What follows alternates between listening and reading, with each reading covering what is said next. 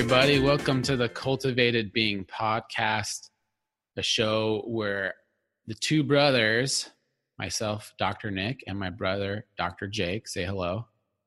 Hey, everybody. The two of us from opposite sides of the country, coast to coast, we talk about topics of health that are really important, and then also things, because we're brothers and we just like to talk in general. So this is a show about all of that comes between. So anyways, today we're going to talk about sleep hygiene. Some people might be wondering what that is. Jake, can you give a quick sentence about what sleep hygiene is?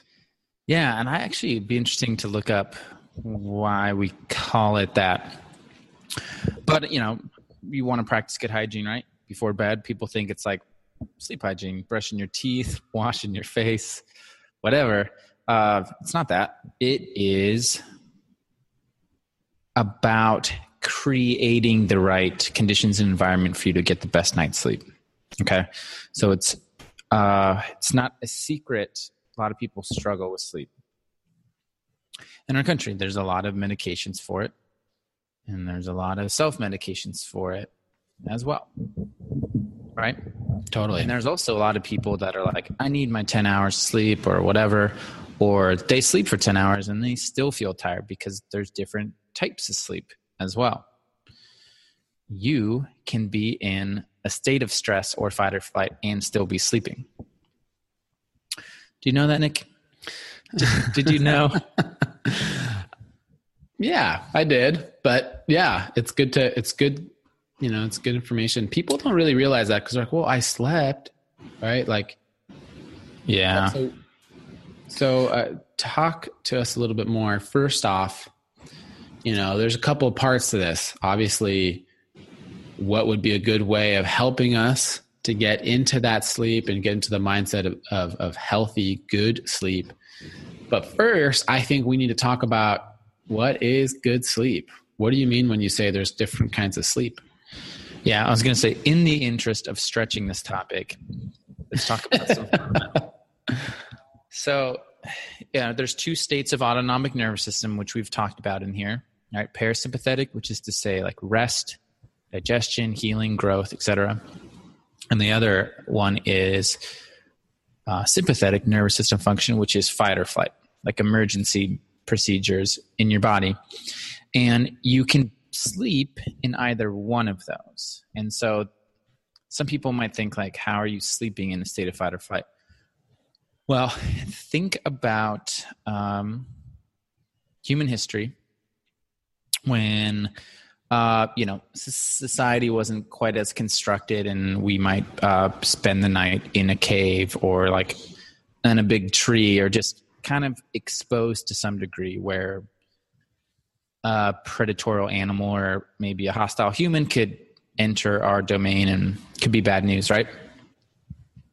So we have developed a way to sleep that's like barely sleep, stress sleep, like sleeping with one eye open, okay? So we never really get in that deep, restful state. Because when we get into a deep, deep sleep, we are essentially like paralyzed from a nervous system standpoint, right? Yeah. And I'm not pretending to be an expert in this. I know a little bit about it.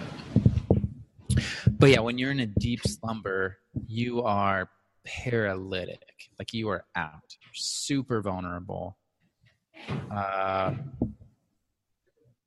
So when you're stressed, you stay in more of like a lighter, more aware sleep. Not really a deep sleep, not super restful, not really getting like that healing and regeneration that you need. You do get some rest, right? You're unconscious, but you're hyper aware. So that's like the type of sleep where you're tossing and turning, right? Or that type of sleep where any little sound could wake you up. And for a lot of people, they just think that's what sleep is. Yeah. And that's what I would call stress sleep. With the idea being someone wanders or some animal wanders into your cave, you awaken, right? Yeah. Protect yourself.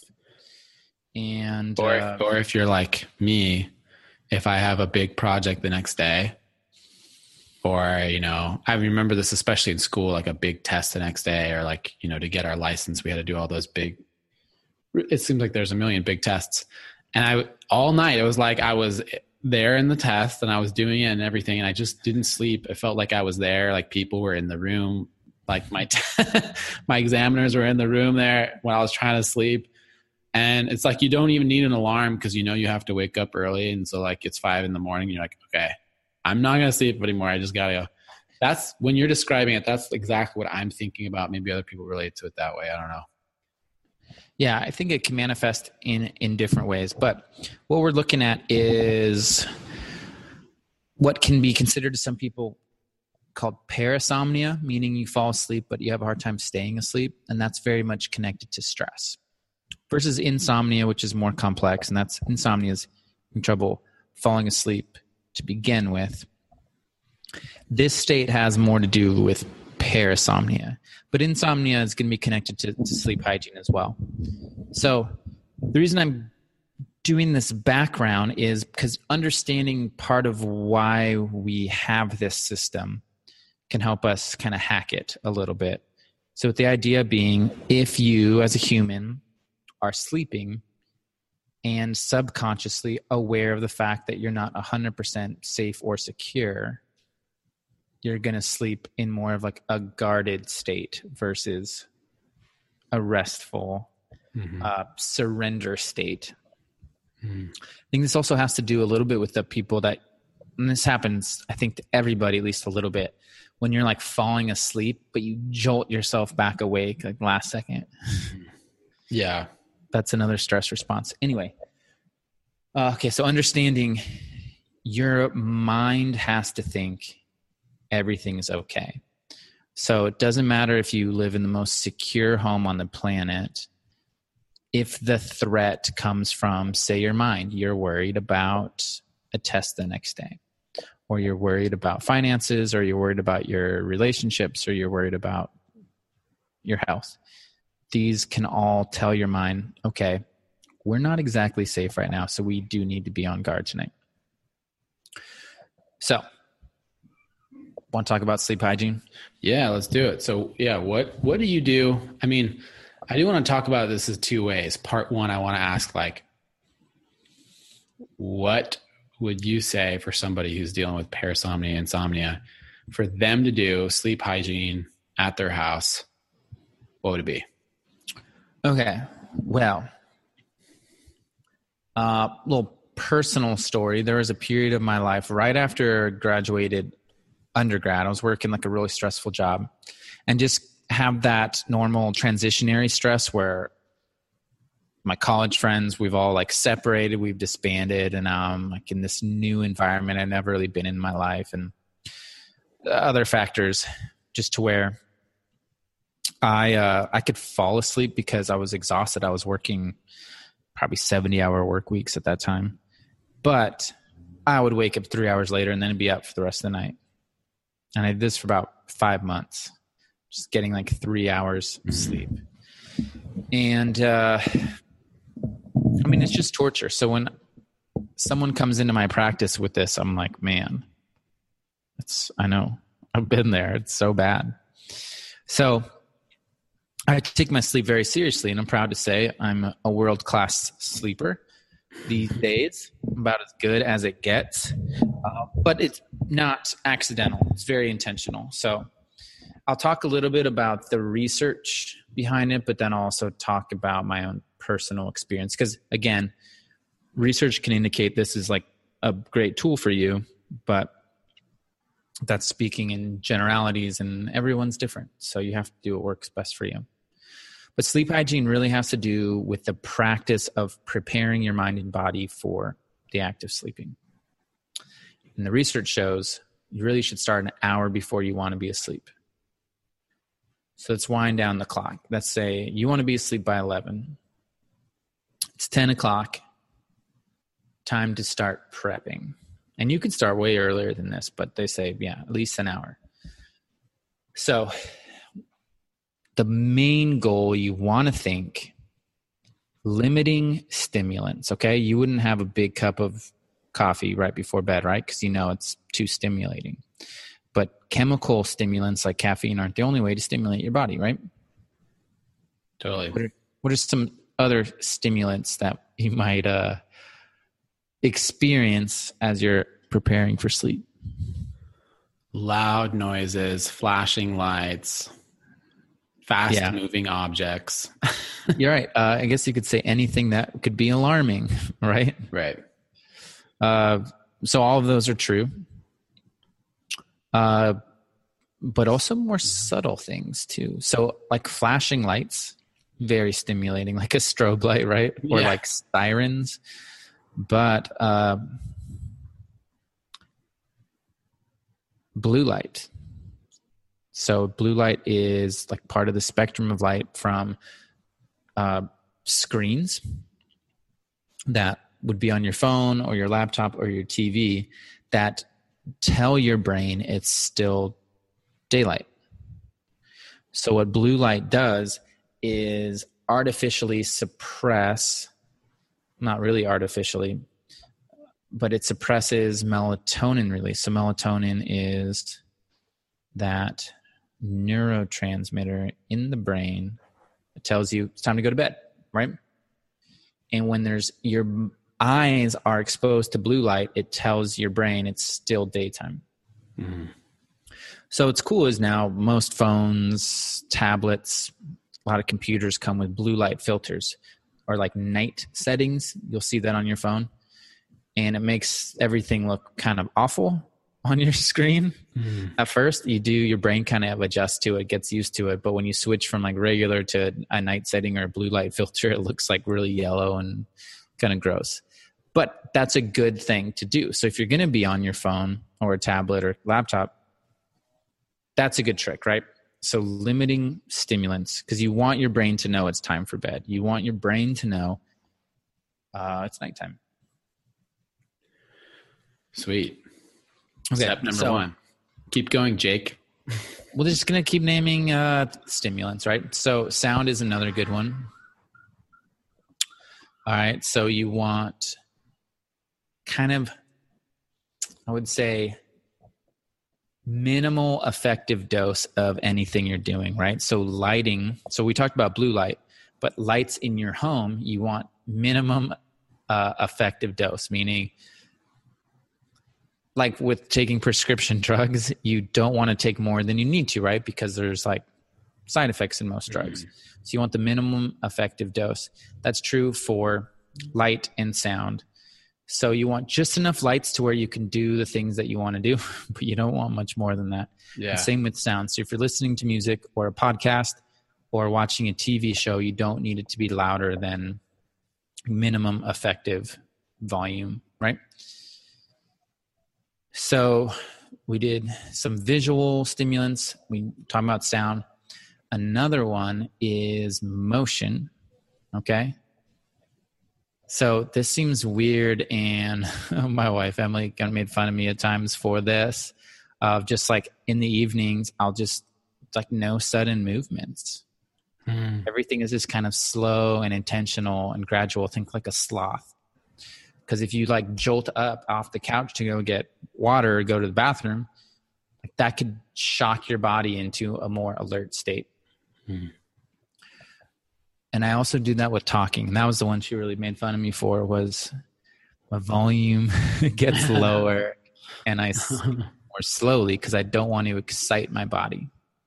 And she's really funny. And like right before bed, she'll like remember something that happened that day and she'll get all excited. She'll be like, never guess what happened today. And then I'm just like, what happened today? Try not to get too excited about it. So movement, like, and again, speech, which goes back to volume. And then we should talk about entertainment. Everyone's doing it, right? That's the time of the day that everyone's pretty focused on that stuff. Well, we want to wind down, right? And so for me, especially in grad school, was when I had to be disciplined with this. I wanted to study really late into the night sometimes because I was so terrified of failure, like everyone in a program like the ones we went through are. And so it's 10 o'clock at night and I'm like, I just don't have this material. This test is going to kill me. But I had to be really strict about, all right, I want to be asleep at 11 because I don't want to disrupt my sleeping routines. So I would, at 10 o'clock, shut the books, right? I'd rather wake up at 3 in the morning and continue studying than disrupt my ability to fall asleep on like the time my body's expecting it. Totally. And I would have to then read something fictional and lighthearted or watch something lighthearted to get my mind off the stress of an exam or like my workload at school. And then just to allow myself to be more peaceful. So even nowadays, like I'm not studying that much, but I do a lot of reading. And before bed, I'm not going to read like a self-help book, for example, because that's getting my work brain going, right? So what do I do for a job? I help people.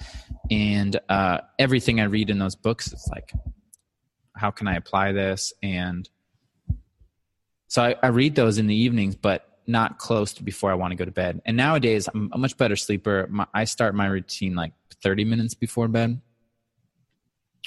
Not an hour, but in grad school it was an hour. So shut the books, and then I'm watching something like lighthearted, goofy comedies or something like that. Or reading something just very fun and like novel. But so there we go. We have a couple rules on, so rules on entertainment. That's not the best time to watch like the suspenseful crime drama. Now, I'm being particular for people who have sleeping problems. If you're a world champion sleeper, keep doing what you're doing. Yeah. Right? If you wake up, you feel well rested, you're doing it. Yeah. Great job. This advice is at the same time. This is good advice though. If that world champion sleeper knows there's impending stressful time coming up ahead, they might know like, oh, I'm going to have to make a huge, pitch at work, or like, I don't know, a lot of different examples other than that, but like something where they want to make sure that they're going to have a good night's sleep, even in a stressful circumstance. Very good advice for them. Yeah. Agreed. So, again, if you're struggling, you have to experiment with some of these things. But I would argue that TV show or movie that is suspenseful or thrilling in any way, maybe not the best thing before bed. Then let's talk about gratitude rituals, okay? Because why would you think gratitude's good before bed?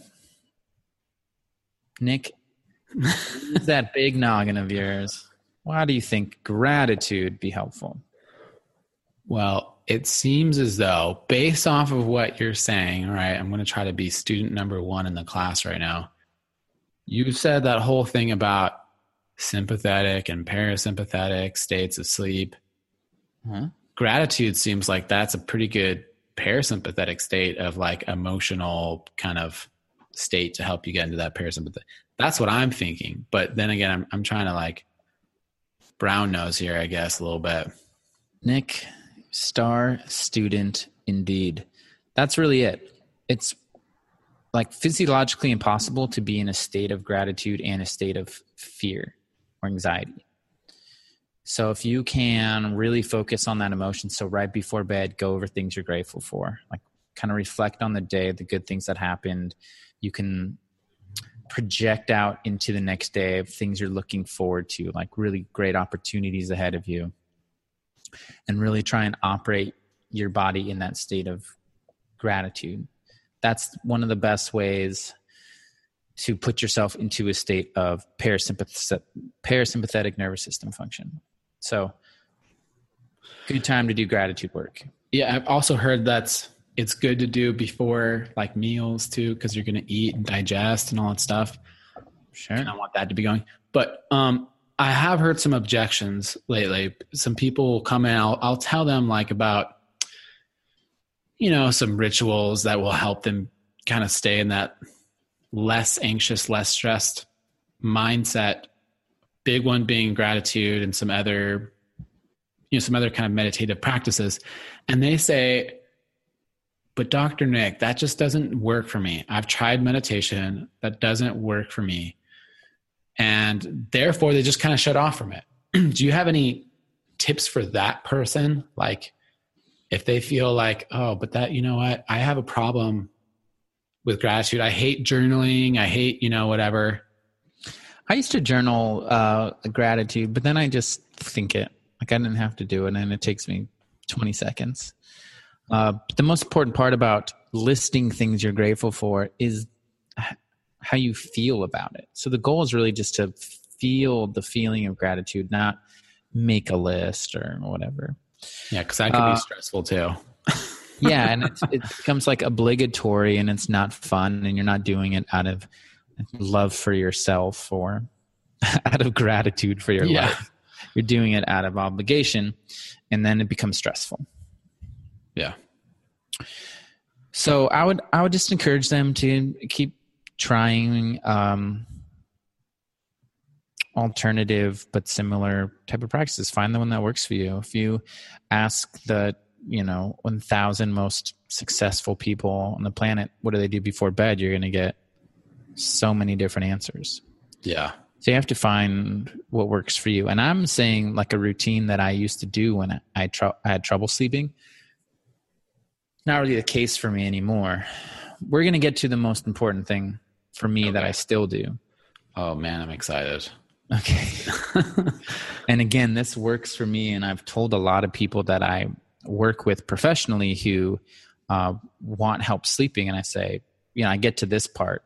I want people struggle with this, but this is what worked for me. So, okay.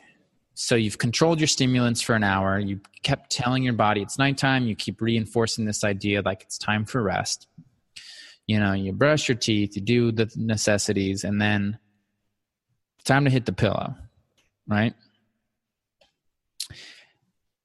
Where your mind goes in that first moment of your head hitting the pillow, lights are off, eyes are closed, to me, I think is like everything when it comes to sleep. So I know before I lay down what I'm going to think about. And it's not going to be my problems. It's not going to be about work. It's not going to be about the people in my life that I'm helping or the people that need me. It's going to be about something entertaining enough to keep me preoccupied from shifting to the stressful things, but mundane enough to where I don't have to like problem solve. Does that make sense? Totally. So what's a good example? Okay. For me, so the historical example is counting sheep because it's mundane, but it like preoccupies you. So you just imagine sheep and you count them in your head. I'm sure that worked really well for like people when agriculture was more common and people had sheep around or whatever. But for me, I've always really loved movies. And so what I'll do is I'll replay a scene from a movie I love and know very well. And I'll replay it in my head in great detail. And I'll be asleep in 60 seconds. Don't get too far into the scene then, huh? I never make it very far, but I know like I'm brushing my teeth. I'm like, I'm just going to think about this. And I lay down and I'm not reflecting on, that unresolved thing from today or that thing I have to figure out before tomorrow at some point. It's just like, all right. Yeah. I'm rewatching the scene from Lord of the Rings. Yeah. And I just play it in my head and it occupies my brain enough to where it doesn't shift to those other issues. And I'm asleep.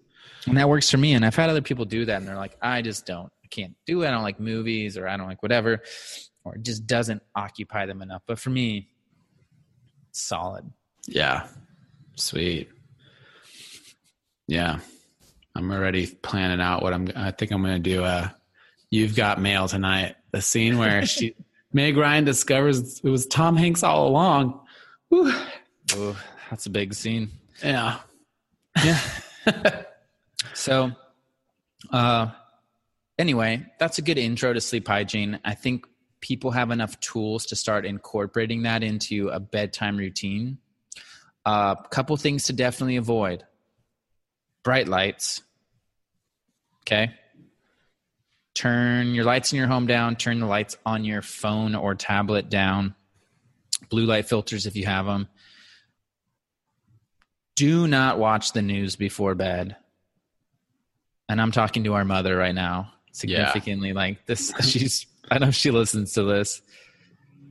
Do not watch the news before you want to fall asleep. That's the opposite of trying to take your mind off like the stresses of the world in your life. News is actually designed to alarm you. It's what sells the news. Yeah. Don't watch that. And don't start your day with that either. Yeah. What about, maybe nutritionally? Just like a quick, what do you avoid before you go to bed? Okay. Stimulating things, obviously, like sugar and caffeine. I do take magnesium before bed. It's a natural calmative. Sometimes I take melatonin.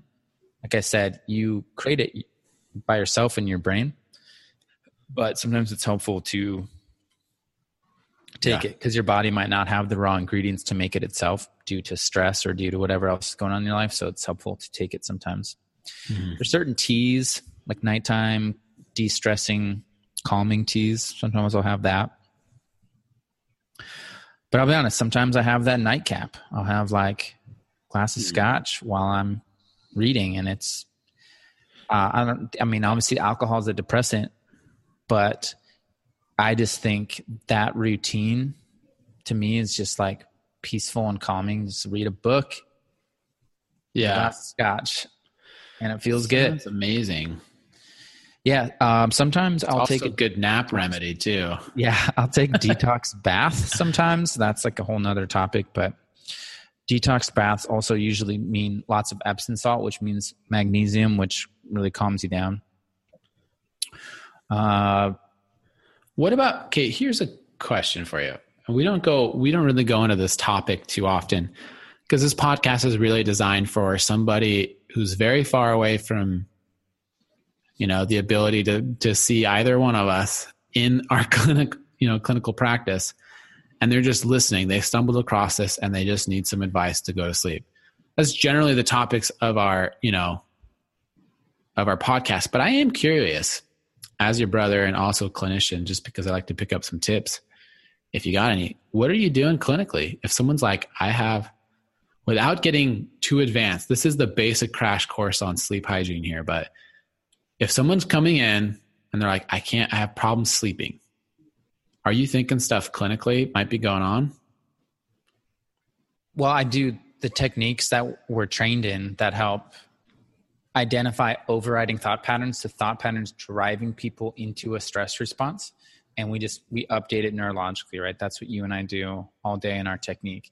I think that's still the most important thing.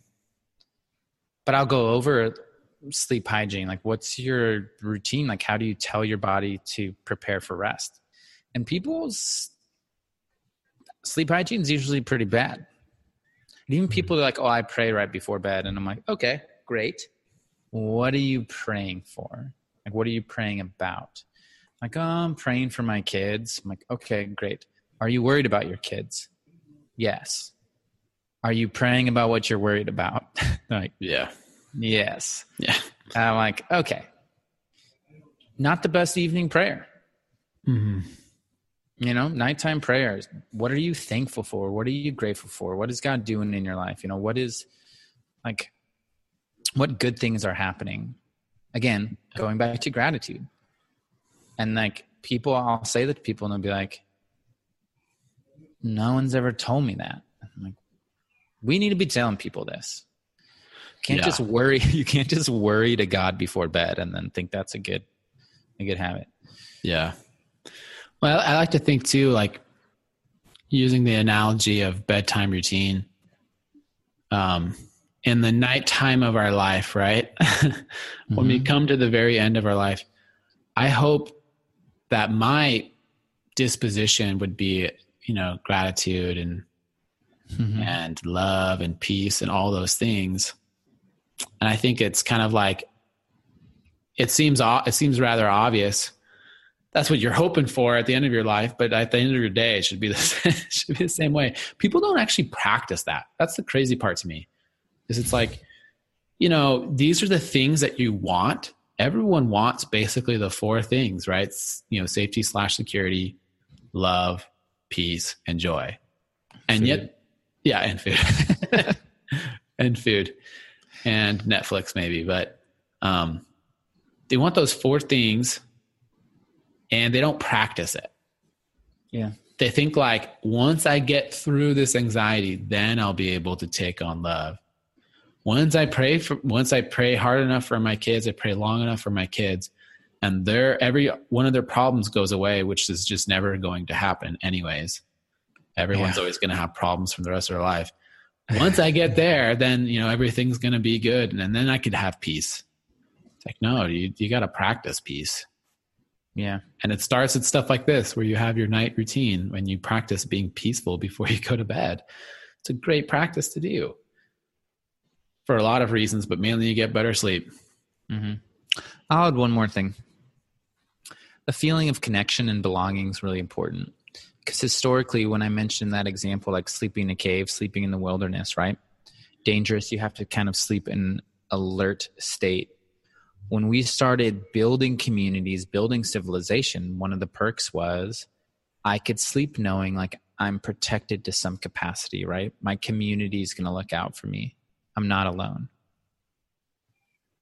And that runs pretty deep, I think, in our neurology. So one of the ways to subconsciously feel safe and secure is to have that sense of community and that sense of belonging. So, like, kind of gut check, think in your life, do you feel like you belong? Do you feel like people in life, generally speaking, have your back and are looking out for you? I think that's important. So that's not happening. Like, go out and connect. Yeah. Build relationships. Like, be vulnerable, be intimate with people. Be known is one way to say it. And not in the biblical sense, though. let people love you. Yeah, there you go. I think that's my final piece. That's awesome. I love it. Well, dang, feel like really dropped the heat there at the end, Jake. But but it's great. It's really good stuff to talk about. And the reason why we bring this stuff up now, I think, comes from the fact that when we're seeing somebody, a client, they have great questions that we just can't spend an hour talking to them about, unfortunately, but we can here on this podcast. Oh, that's great. Yeah, you're right. I could save myself time now. Yeah. Listen to my podcast. Yeah. I talked about sleep. That's a good point. Well, yeah. That is a good point from a business standard. Yeah, sure. But also just like, I know you and I both want to, like people come in, they're like, well, I have this, they have this pressing question about nutrition or supplements or sleep or their life in some way. And it's like, unfortunately you ask when I have 5 minutes left for you, would have been a great question to ask. But so I'm glad we get chances to do this, because I'm glad I get a chance to actually hear everything that you've been absorbing for the last 10 years, Anyways, I'm grateful. It's a good way to end the podcast, is gratitude. I'm grateful too, because like an absolute pro for the most part. So, and when awesome. I don't, I always can reflect and be like, oh yeah, because I didn't do what I know that I should do. Yeah. So if I do the things I just shared, it's like 100%. I will sleep well. Yeah. Which I'm definitely, so I feel, I'll put it this way. I'm one of those people who think that like I'm a guaranteed good sleeper. I'm like, yeah, because I don't have a problem. I go to sleep, whatever. But there are a lot of mornings where I wake up and I'm like, I'm so tired, Yeah. But I fell asleep easy, right? We could always improve on that sleep, which is, let's face the facts here. It's like the number one time where you heal. and you repair and you grow. That's it. Number one thing, if you feel like you're out there, you feel like you're just, I know so many people feel that way. Like, oh, I'm not really repairing like I used to, or healing like I used to when I was 20 years old and now I'm 40 or whatever. It's like, okay, you're not that old, guys. You're not old. Okay. There's things that you can be doing to heal and repair better. And this is what, like, the number one thing is, how do you just like turn off and let your body heal? Get that deep sleep, everybody. Go get it. Anyways, man. Well, we've come to the end. What a journey it's been. Definitely some twists and turns. And, but anyways, I hope you have a good weekend, Jake. You too, bro. You too. And everyone else. Have a great weekends. Even though this will drop on a Monday. Yep. Have that great weekend, though. It's coming. Yeah. So weekend there. Hashtag weekend mindset. All right. Cool. Well, love you, man. Love you too. See ya. Okay.